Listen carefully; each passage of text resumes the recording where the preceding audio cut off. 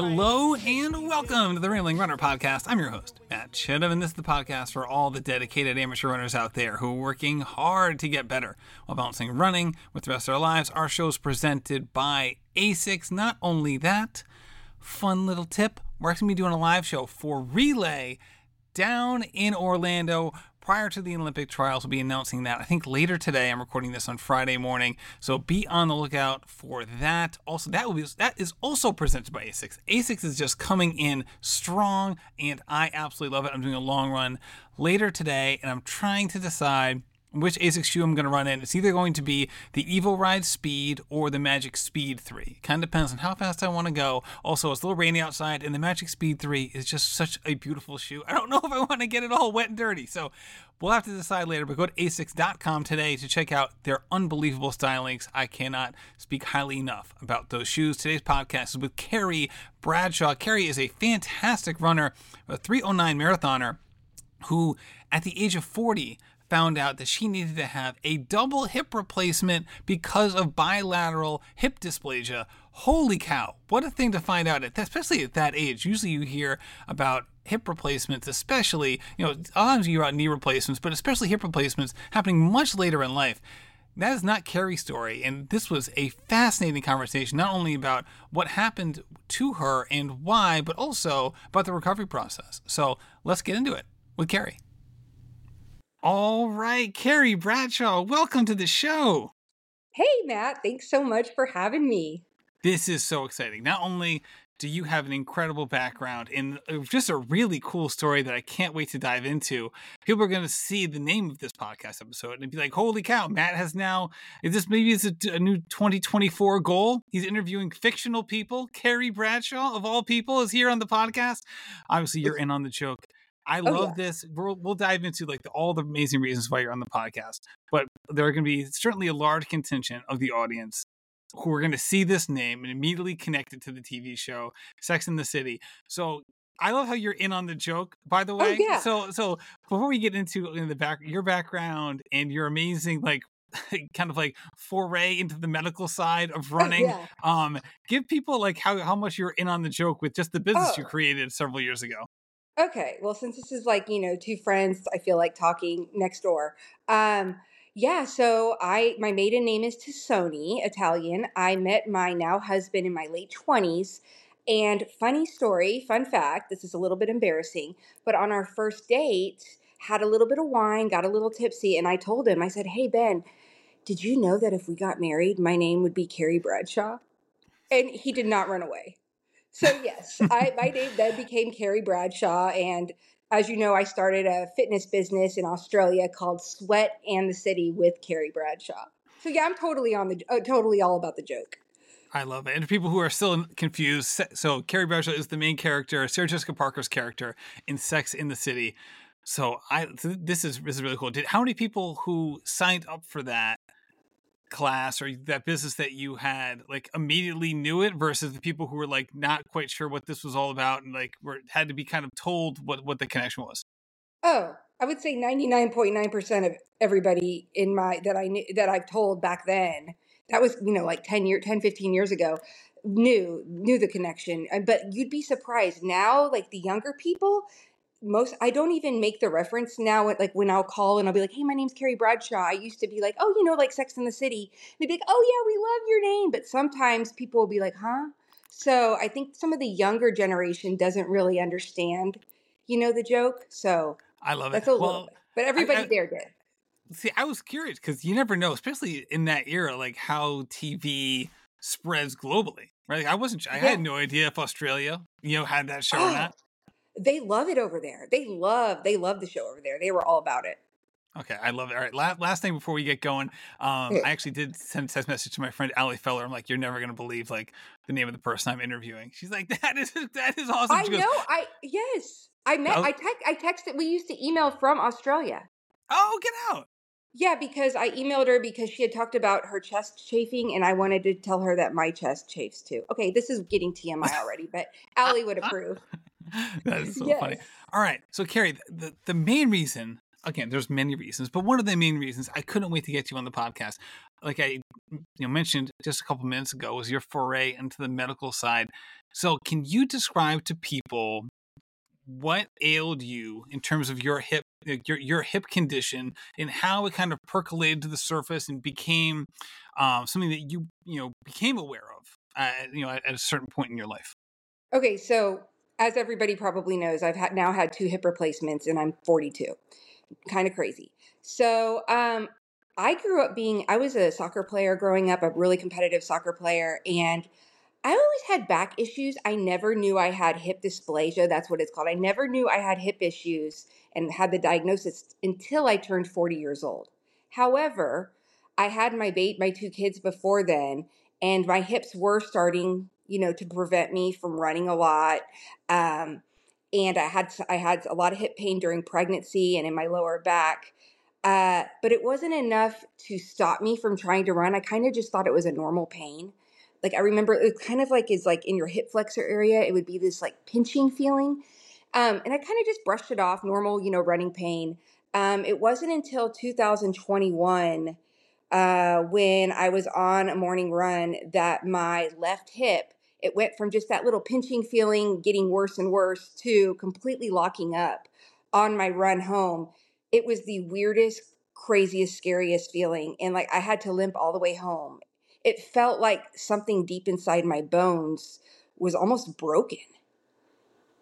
That's strange. So had you experienced this in some of the other sports that you had played? Now, you played soccer in high school, you had a torn ACL in high school. So like you'd had issues with your lower body and you were playing, especially a multi-directional sport. Had you seen it kind of pop up at that age, or was this something that kind of got slightly and progressively more noticeable as you got older? Okay, so to answer your question, no, I had no hip symptoms when I was growing up and I played competitive soccer. However, I had a lot of lower back pain. I had back issues. I think looking back and from talking to some doctors, I think my back was compensating for my defective hips. And that's why I probably had the lower back pain. So it was coming out with, other aches and pains were kind of, it was that those were presenting themselves. When really I think it was all about my hips not being formed correctly. It wasn't until I was in my mid to late 30s where I started having, nagging, pinching pain in my left hip. That I thought was just like, it'll come and go. I'll go to the chiropractor, get my hips adjusted. And then, like I said, that day where I was running in 2021, it went from being progressively, worse nagging to, oh my God, I'm stopping in my tracks. Like, this is crazy. Yeah, and when you have that moment, was that the paradigm shifting moment in terms of the kind of help that you thought you needed, or what did you do next in terms of addressing what was becoming a more serious problem? Well, as a runner, I'm like, oh my gosh, what's wrong? I freaked out a little bit, but then I would kind of be like, all right, well, maybe it's just, I would try, I was in denial. But eventually, I tried to run again. It would do the same locked up feeling. It was really bizarre. It got to where at night it was keeping me up. It was like a shooting pain into my back, down my leg. I would Google everything, which I know you're not supposed to do. So I finally made my first appointment with, I'm in Houston, and so we have a lot of really great doctors. I made my first appointment with a hip surgeon in the med center. And that's when they diagnosed me with congenital hip dysplasia, which I had no idea what that was. And they also said, my labrum was torn.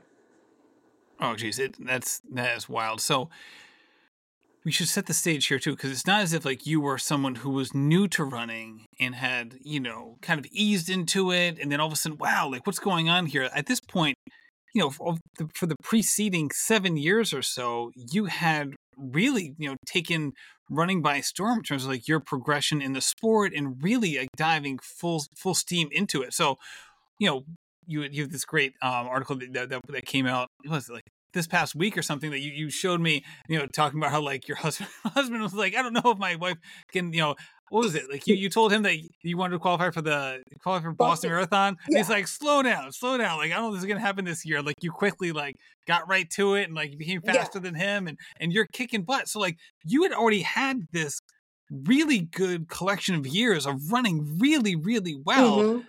I guess once you started getting more information about your hips, how come this sort of thing didn't rear its head earlier in the process for you? Why did it take so long for it to become an issue? And I say so long kind of in quotes here, because again, you were still very young, but it's not as a congenital disorder. You think of something that's like Right. been there the whole time. So why did it kind of rear its ugly head, kind of 7 years into the process here? Well, there's a couple things about this. So with congenital hip dysplasia, basically, you're born with it, and my hips were not formed correctly. The sockets don't cover the hip all the way, so it's the number one cause of early osteoarthritis or arthritis in young adults. Um, I didn't start having this. We're runners, so we're crazy, right? So I put off a lot of hip pain for a while and didn't start having, the severe pain till I turned 40.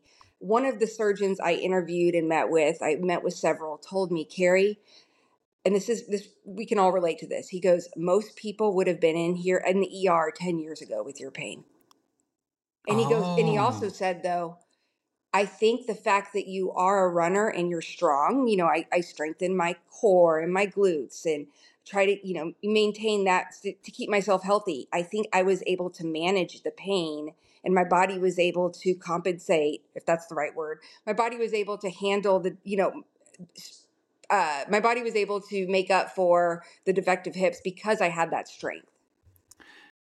yeah, that makes a lot of sense. And I wonder, do you think that you were slightly aware of the hip issue and that's why you strengthened those areas so much? Or was that just like part of your life? Like you just like to, be strong and be an athlete and that was going to happen no matter what? What started me with the exercises that was that I had an IT band injury in 2013, and actually Jason Fitzgerald. I was in Australia at the time. He does the strength running. I had actually reached out to him way back in the day, and he gave me an IT band strength training, routine. And that really, it was to prevent to get my IT band problem better. That ended up strengthening those the specific glute muscles you need to protect your IT band. So I think doing those exercises, it was like my medicine, right? I didn't really enjoy them, but I knew that I had to do those regularly in order to be able to run, increase my mileage, and compete at the level that I wanted. And obviously I'm no doctor, but hearing that you have IT band issues, I guess isn't a surprise if you also have hip issues because it just goes right down the chain. Oh yeah, and the back issues, the lower back, it was lower back all along and a little bit of hip and the IT, but IT's good now, knock on wood.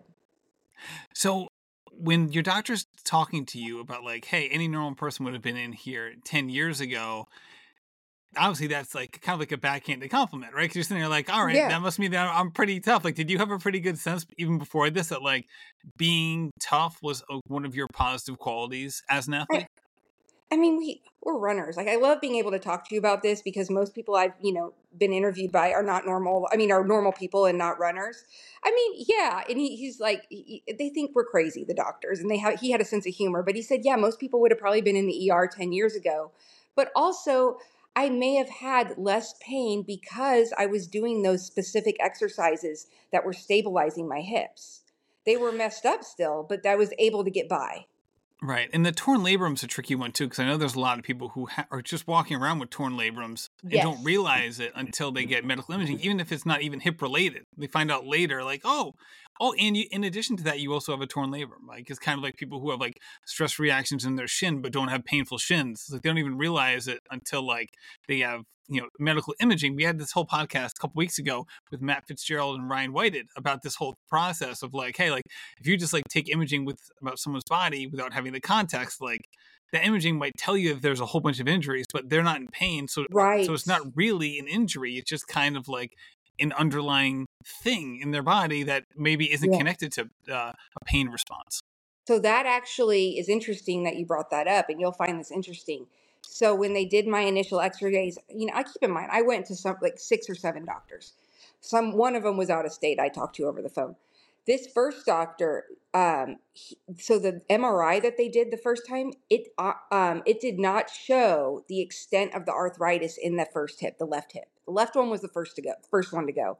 So they were confused. They're like, well, dysplasia can cause arthritis, but we're not seeing a lot of arthritis on your MRI. It was the angle of the MRI. Sometimes that happens. It's not until they get in there that they see it was like bone on bone. I have pictures I can show you later. They were nasty. So that delayed kind of what the problem, discovering what the real problem was. So they suggested PT because they said, Carrie, if it's your labrum, we can do PT. A lot of people are runners and they have labrum problems and, and they're fine. A lot of people, they said a lot of runners have a torn labrum and they're fine. We can get your, hips stronger. So that's the way we started.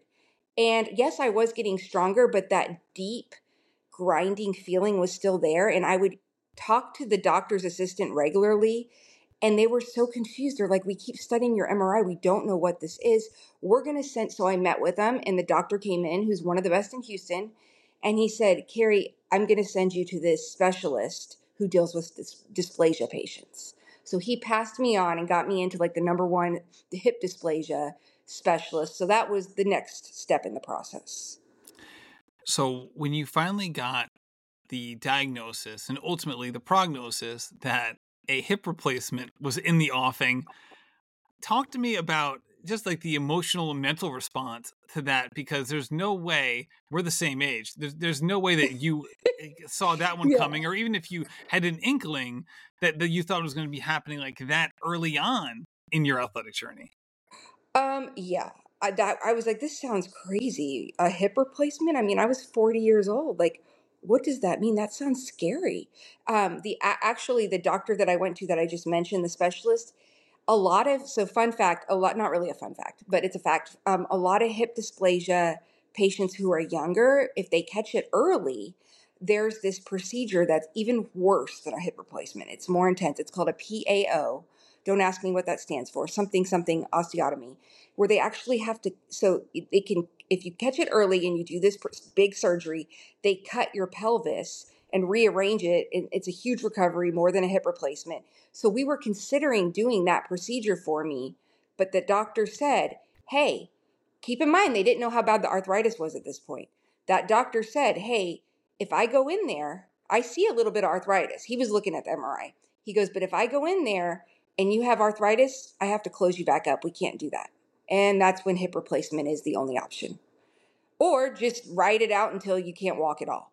So then I went to the next doctor and the next doctor. So luckily I didn't do the PAO surgery because they would have had to close me back up. You can only do the PAO if you're younger and you don't have the arthritis. And honestly, it sounds awful. And I feel so bad for everybody who's had that done. So went to the next surgeon and talked about the hip replacement thing. And I was just like, this is nuts. So I tried anti-inflammatories, prescriptions, eventually started platelet-rich plasma, which was just crazy expensive. Tried everything. I was like, and at that point, the doctors were saying, you can't run with hip replacements. So I was like, I'll just do the hip replacement. And they're like, well, you can't run. And I'm like, and that's I was depressed. That's exactly where I wanted to go next here, because so often we hear that. And I also wonder how much of that is connected to the age with which most people get hip replacements, right? Like my dad's great. My dad has 2 knee replacements and things like that. Again, I'm 43 and he's my dad, right? So he's in his early to mid 70s, and so many people can relate to this in terms of the age of this. And we had Dr. Stone on the podcast, I think 4 to 6 months ago, who's out of the Bay Area, and he's runs a clinic, and they're on the cutting edge of stuff. And he talked about how getting these kind of replacement surgeries is not necessarily like a running death sentence. But at the same time, like, I didn't know anybody who would have had these surgeries and were still able to run. Like, it was like if they were active, they were doing non-impact sports. So what was your process after finding out, okay, really the only thing we can do here from a long-term solution perspective and not from a Band-Aid perspective is hip replacement? What was your process of, either grieving your running life or trying to figure out a way around that prognosis? All right, folks, two sponsors I want to give a shout out to before we get back to my episode with Carrie. The first one is For the Long Run podcast. If you're enjoying some of the Road to the Trial series here on the Rambling Runner, you got to go check out Jonathan Levitt's podcast, For the Long Run. They're doing some really interesting stuff over there heading into the trials. I love Jonathan as a friend, but as a podcaster as well, because he really dives into what is going on with someone beyond the running. And I think that is just so fun to listen to, and especially when you hear someone going after a huge goal, which Jonathan has done himself many times, and so many of his guests are doing it as well. So go check out For the Long Run wherever you listen to podcasts. In addition, I want to talk to you about V.O2, a coaching app based on the science of legendary coach Jack Daniels. High schools, clubs, and universities from all over the world are having great success using V.O2. Since 2017, in fact, Marietta High School has won a combined 9 7A state titles in cross country in Georgia. Their coach, Jack Coleman, said the features of V.O2 are exactly what he needs as a coach: the ability to create coaching plans that are individually personalized within each group is a feature of his that he absolutely loves. And as a coach who uses V.O2, I can say the exact same thing. That is also why I love it. So V.O2 is offering 20% off their annual subscription for first-time coaches using the platform by using code RAMBLING. That's 20% off, and you're going to absolutely love this service. Download V.O2 in app stores or visit V.O2.com to start your 30-day free coaching trial today. Remember, use code RAMBLING as well. I mean, it took a while. I was down. I was in a very, like I felt like something had been stolen from me, but I wasn't going to give up on my search. And I was trying to figure out there has to be a miracle, or there has to be some way that I can fix my hip pain and do what I love. So I did my own research. I would stay up so many nights looking for somebody like me. It was hard to find. Long story short, the doctor who I ended up going with was the only one who gave me his blessing and felt so confident in the new technology, the new prosthetic parts for the hips.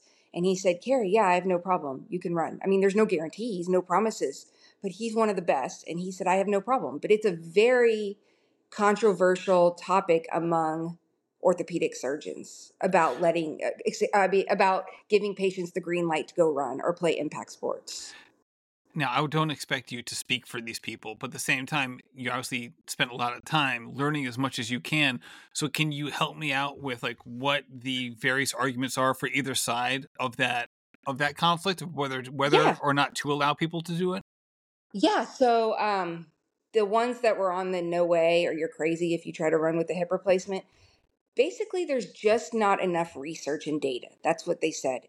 And these prosthetic parts, that the new ones that are really good that Dr. Stocks told me about, he's the one, he's my savior and all this, my miracle. They don't have enough evidence because it's fairly new. They were also saying, these parts aren't always going to last you the rest of your life.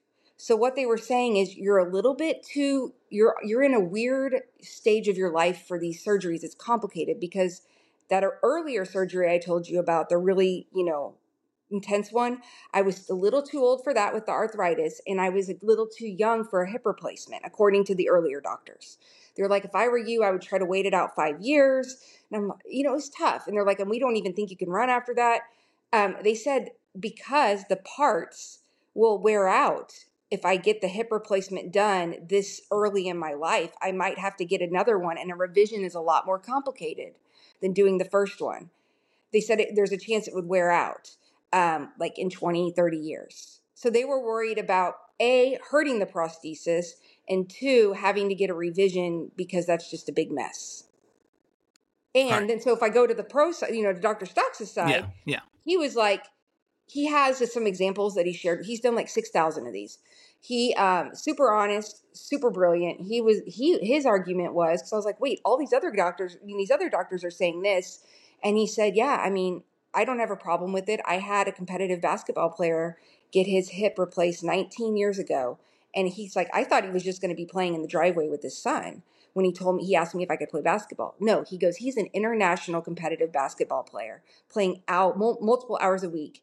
I asked him, why don't you come in 19 years later? Let's just do an x-ray to see how that new hip's doing. He said, it looks like the day he put it in. And he was doing intense basketball. He said he is so confident in the new technology that these things are going to last a while. But we did have the conversation that, let's say in 25 years, so I'm 42 now, let's say, what is that? 60, I made 67 or 70, that I need a new replacement socket, a cup. Are you willing? We came to this is what it came down to. Are you willing to get 25 to 30 years out of these hips and possibly have to have a little bit of a revision, or instead of 35 to 40 years? And, to give you that extra time without having a revision. And I don't know what normal people would say, and I say normal loosely, like non-runners, but I feel like most of us would be in the same boat where we're like, yeah, I will take 25 to 30 years to do what I love and have that surgery when I'm 70, if I even need it. Just to have these years back and do what I love. I'd rather do that than play it safe and always wonder. Well, in 25 years, we're going to be living in a virtual reality world. Right. I mean, who knows what they're going to have? I'm willing to take the risk to have another surgery, dude. I have 2 kids right now. I'm going through a hip replacement at age 40. I mean, super sexy. This reminds me of like the John Mulaney stand-up special. I think it might be like his second one where he talks about like getting like a mortgage, and they're like, yeah, like you'll be paying this mortgage off for 30 years. He's like, 30 years? I'm not going to be writing you a check in 30 years with President Jonathan Taylor Thomas. Like that's not going to be a real thing. It reminds me of like trying to predict like how we're going to feel like when we're in our 70s or whatever. Right. And that was kind of what I was trying to weigh, because again, I was doing all my research like we do at night, like, gosh, because I was torn.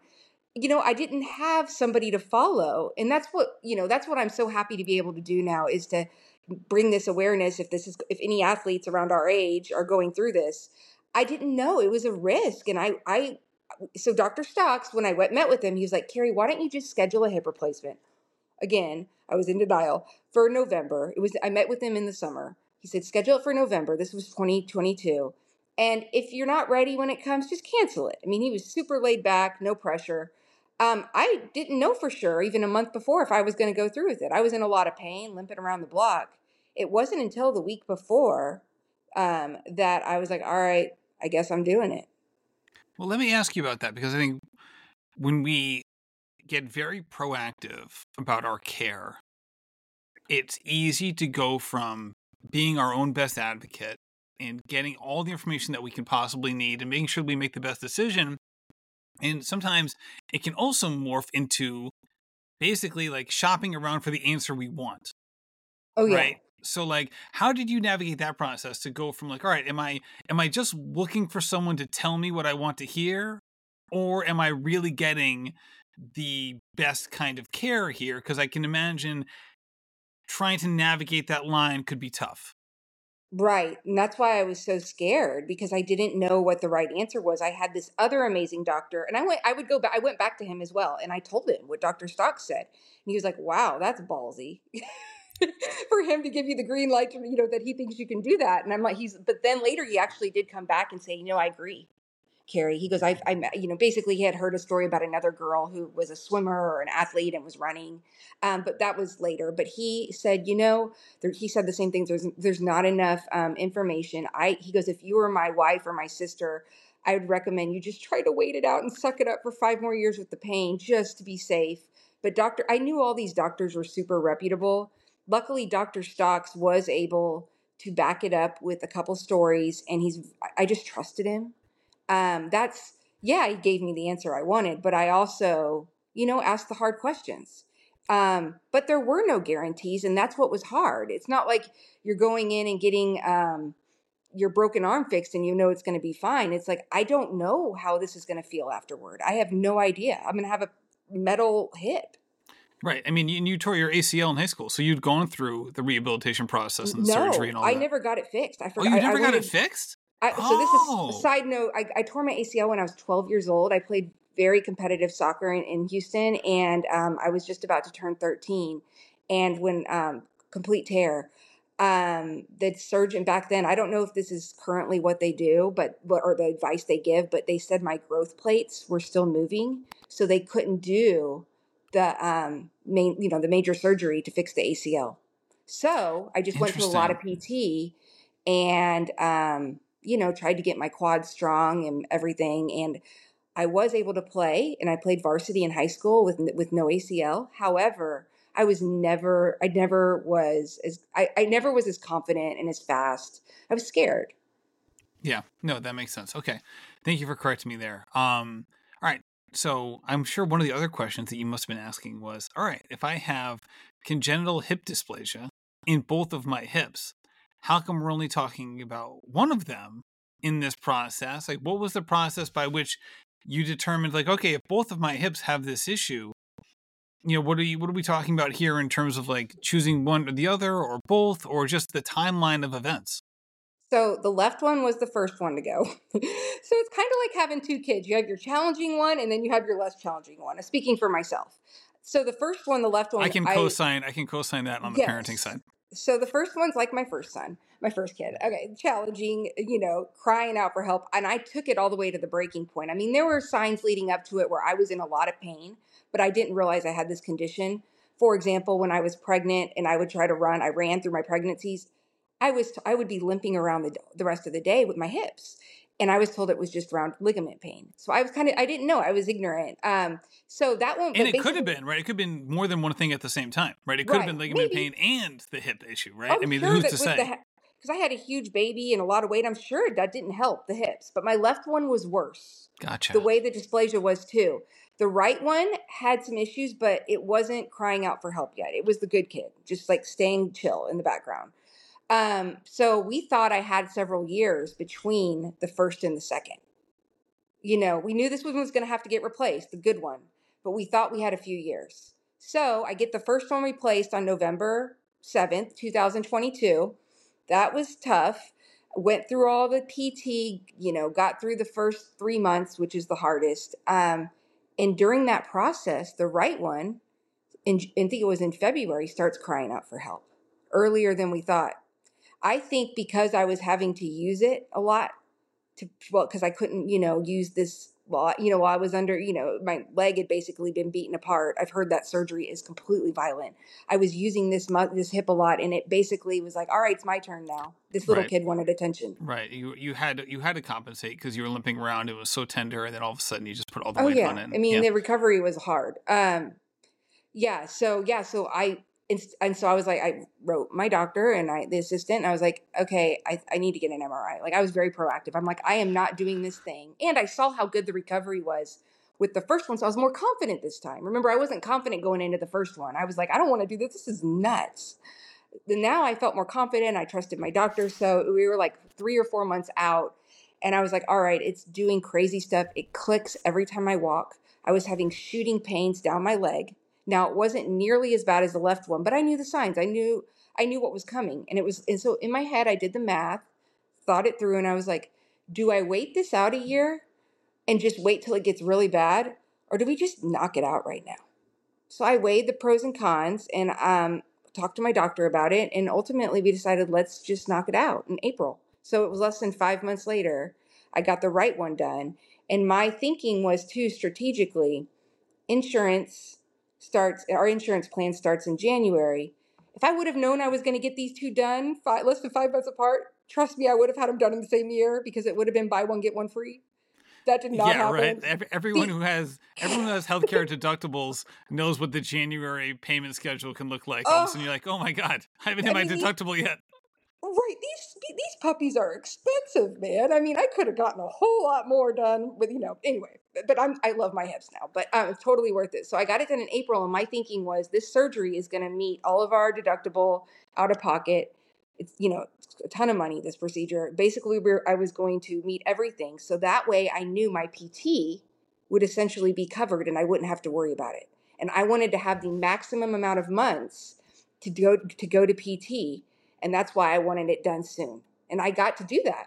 I met an awesome PT. She's amazing. If you ever need one or a virtual one in Houston, she was amazing. I can say so many great things about her.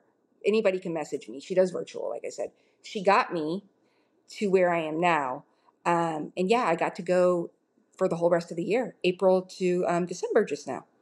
Now, I know there is no like line of demarcation with like not healed and healed, right? This is an evolutionary process. But at what point did you go from like basically you were fully cleared to do, either, athletic stuff, or like that you no longer had like lingering pain in your hip? Okay. First of all, your questions are so good. I love your questions. This is like, and I hope this is helping. I hope this is helping some people out there if they are struggling, whether it's hip dysplasia or something else, because it's not over. I was told so many times it's over, and I really hope that this will give somebody like me who is searching for that, some hope. Okay, so the total healing process for a hip replacement, according to my doctor, is 18 months to 2 years. We aren't there yet. However, the first 3 months, there's a lot of it's kind of, okay, so the first 6 weeks after your hip replacement surgery is brutal. I'm using a walker. I can't even get out of bed. It's so painful. However, then once I can start kind of limping around, go into PT, I can't start driving until about 6 weeks either. You go to your doctor, they check on, they do the x-rays. I went to my doctor, and then you have your 3-month appointment. Once you get to 3 months, and you have little PT exercises that you're supposed to be doing, because your muscles don't work anymore. They are completely like numb. So, once you have the 6 weeks with all the precautions, then they get lifted. And at 12 weeks or at 3 months, you go in for your next appointment. And at this point, I can start walking and a little bit of running, but nothing crazy. Then when you get to 6 months, that he checks it again. And he said, now the stem, I'll have to show you a picture. The stem has now, at 6 months, I guess, completely fused to your femur. Okay. He said that's why you have to be careful in those first 6 months, not to overdo it, and be really careful, because it could compromise the fusion of that stem that's been drilled into your femur or nailed in there. So at 6 months, he's basically like, Carrie, you're doing great. You're taking this slow. Now you can start working on running a little bit more, basically some intervals. He had asked me about that. So at 6 months, after the second one, that put me in around maybe like October-ish, October. So in October, I kind of got that clearance. So I started just slowly building up my mileage. I had started from scratch, and but he's given me the green light. We've had several checkups since. Everything's going great, but ultimately the full recovery, it takes 18 months to 2 years for everything to, like, probably swelling, inflammation, everything to completely be healed. But I feel great. That's great. That's great. Now, this might be too personal a question, but considering everything that's happened, this is a hot topic issue in America today. People having surgeries like this, that the reliance and occasionally over-reliance or over-prescription of certain pain medications becomes a serious issue with people who then have to rely on it, and then it becomes an addictive situation. How did you manage the pain, and how did you try to put yourself potentially in a situation where you didn't fall into a dependence situation? Yeah, no, that's an excellent question, and I'm happy to talk about it. And maybe this is TMI, but one of the surgeons I went to, not Dr. Stocks, so they did prescribe me hydrocodone and muscle relaxers. The muscle relaxers were huge. I only stayed on the hydrocodone, I would say, for like the first 2 weeks. My tried to wean off of it, and then nowadays you can alternate extra strength Tylenol. Oh, I couldn't take any anti-inflammatories for the first 6 months, because it can compromise the healing. So I could do interesting. You can't take anti-inflammatories. So for the first 6 months, I would just take high strength Tylenol, but I did use the pain drugs. And the muscle relaxers, I thought those were pretty intense. And I'm not saying they aren't, but he wasn't worried about the muscle relaxers as much as those pain drugs. And I didn't want to become dependent on them. However, this may be TMI, but I feel like a lot of your viewers will appreciate this. One of the doctors I went to actually told me that he recommends cannabis to his patients after these surgeries over opioids, because maybe you can get addicted. I don't know all the research, but he recommends that instead of taking opioids because of the problem. So I didn't smoke joints or anything. I mean, I have 2 kids at home and I can't handle that stuff. But I did buy some gummies. They're legal here in Houston that have just a little bit of that THC in it, and it would help me sleep and kind of relax the pain. I hope some potential job people aren't like hearing this podcast and being like, all right, she's out of the running. No, I mean, I think it's perfectly THC. reasonable. I mean, you think about some of the, again, I'm not gonna demonize. People are in pain, and I understand that, like, these medications, I'll just call them, these medications can be very helpful, especially right after surgery. And I'm not going to demonize anything, but at the same time, again, these are derivatives of very, very, very strong drugs, and it Mm-hmm. can be tricky. And we've seen millions of people across America who are addicted to, Right. oxy or fentanyl and things like that. And it's a scary situation. So when you see Right. someone going through a needed surgery, and that can be very painful, especially in the hip area where there's not a lot of blood flow. Like, it's a lasting thing. It's not like a knee surgery where you get a ton of blood in the area and that can expedite the healing process. It can get tricky. So I appreciate you going into that, because I know if I was in that situation, it would definitely be some of the things that I'd be worried about. I mean, but unfortunately, if you're in a job, I wasn't in a job at the time. I'm a stay-at-home mom. I didn't have to worry about being drug tested. Again, these little gummies, they're called Delta 8. It's like somehow there's some loophole. I don't understand the whole weed thing and marijuana. I'm probably your first person that's talked about this, but the doctor was all about it. He even wrote me a letter in the event that I needed it, that he recommended it, because it's better. It's the better choice. But if you do take this and you plan on going back to work where they may, spontaneously drug test you, you need to be careful, because even though it's legal and it's not technically the same as like the real thing, I guess I call it, it will show up on your drug test as THC. Right. And I think just like if you're a professional athlete, there are, like, use exemptions. Right. So, Right. that exact same sort of thing. All right. Well, thank you for diving into that. That is for sure. So you had the first hip done early November 2022. A couple months Mm-hmm. later, had the other one done. So you're basically like, 14 months after the first one, about 12 months or so after the second one. So where are you now in the process?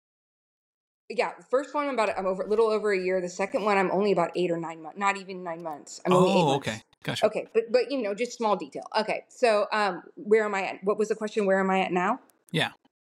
I mean, it's awesome. Like I feel like I made the right choice. I'm the depression is like lifted. I have hope again. I mean, it's been a ride, man, and I feel like I've made it to the other side. And I said this before, that I feel like Dr. Stocks, my surgeon, unlocked this door to the second chapter of my running life. I may not ever get as fast as I was before. I may be, but maybe I will. I talked to Polly. I've been messaging with Polly, on who you had on your podcast about her ACL, and Yeah. she's really motivating. And so, yeah, I mean, who knows? I'm 42 now. I may not ever get as fast, but that's not really what this is about to me anymore. The main thing is I don't have that pain. I forget that I have these metal hips sometimes. I don't limp around with my kids. I can carry them up the stairs. I'm not missing out on trick or treating or walking to the park. I mean, life outside of running is so much better. The pain is completely gone. I'm trying to get my fitness back. That's hard, but I'm running pain free. I just ran a half marathon. That's amazing. That is amazing. So what is the process once you're okay to start running? I know there's step by step by step by step. When, and can you describe the process by which you were okay to, like, run hard, right? Moving from like a run walk situation to an easy run situation to a race situation where the idea is no matter what your fitness, you're pushing. Right. I'm still not, I'm still trying to figure that out because it's been so long. I don't really know how to gauge my paces or how to, my mental game in the running isn't there yet. But he told me after 6 months, when he checked my x-rays again, he was like asking me like, so what are you doing intervals? And I'm trying to play it smart. I'm in this for the long game. He was basically like, go nuts. And I say go nuts. As runners, we know you can't do too much too soon. So I'm smart. I'm extra conservative, but basically I can start quote unquote training for real now. So I'm doing some strides. I ran the half marathon. I pushed myself. I need to navigate how to pace myself. I'm new to the game again. I'm like a newbie, a rookie. But yeah, I'm not concerned at all about training for real. I'm trying to take it slow and play it smart like we all do, so I don't get injured, but I'm good to go. And how has your strength situation changed? Obviously, post surgery, you have very specific, really acute kind of exercises that are necessary. At this point in the game, what does your strength mobility PT exercise regimen look like? I'm doing a lot of at home stuff that I don't need weights for. A lot of exercises that we probably all know, like that just focus on strengthening those specific glute muscles, like, one legged bridges. I use a band, the bridges with the weight on you. I guess I do have used a weight for that. The monster walks, is that what they're called? Yeah. One Yeah. squats, one legged squats, specific exercises that target those muscles. And then my core, I'm trying to strengthen my core. I need to start working on my upper body again, but I just haven't gotten there. And you're doing a lot of other exercises in the meantime. That's sure. So basically, pretty normal strength Right. routine. Basically what I used to do aside from the upper body. I need to get into that. My upper body's weak, but yeah. So are you in the position now where your goals have evolved from just running healthy into not actual like fitness based goals, but like, again, before the goal was health, right? Like I Right. want to run healthy. I want Right. my hips and my joints to be healthy.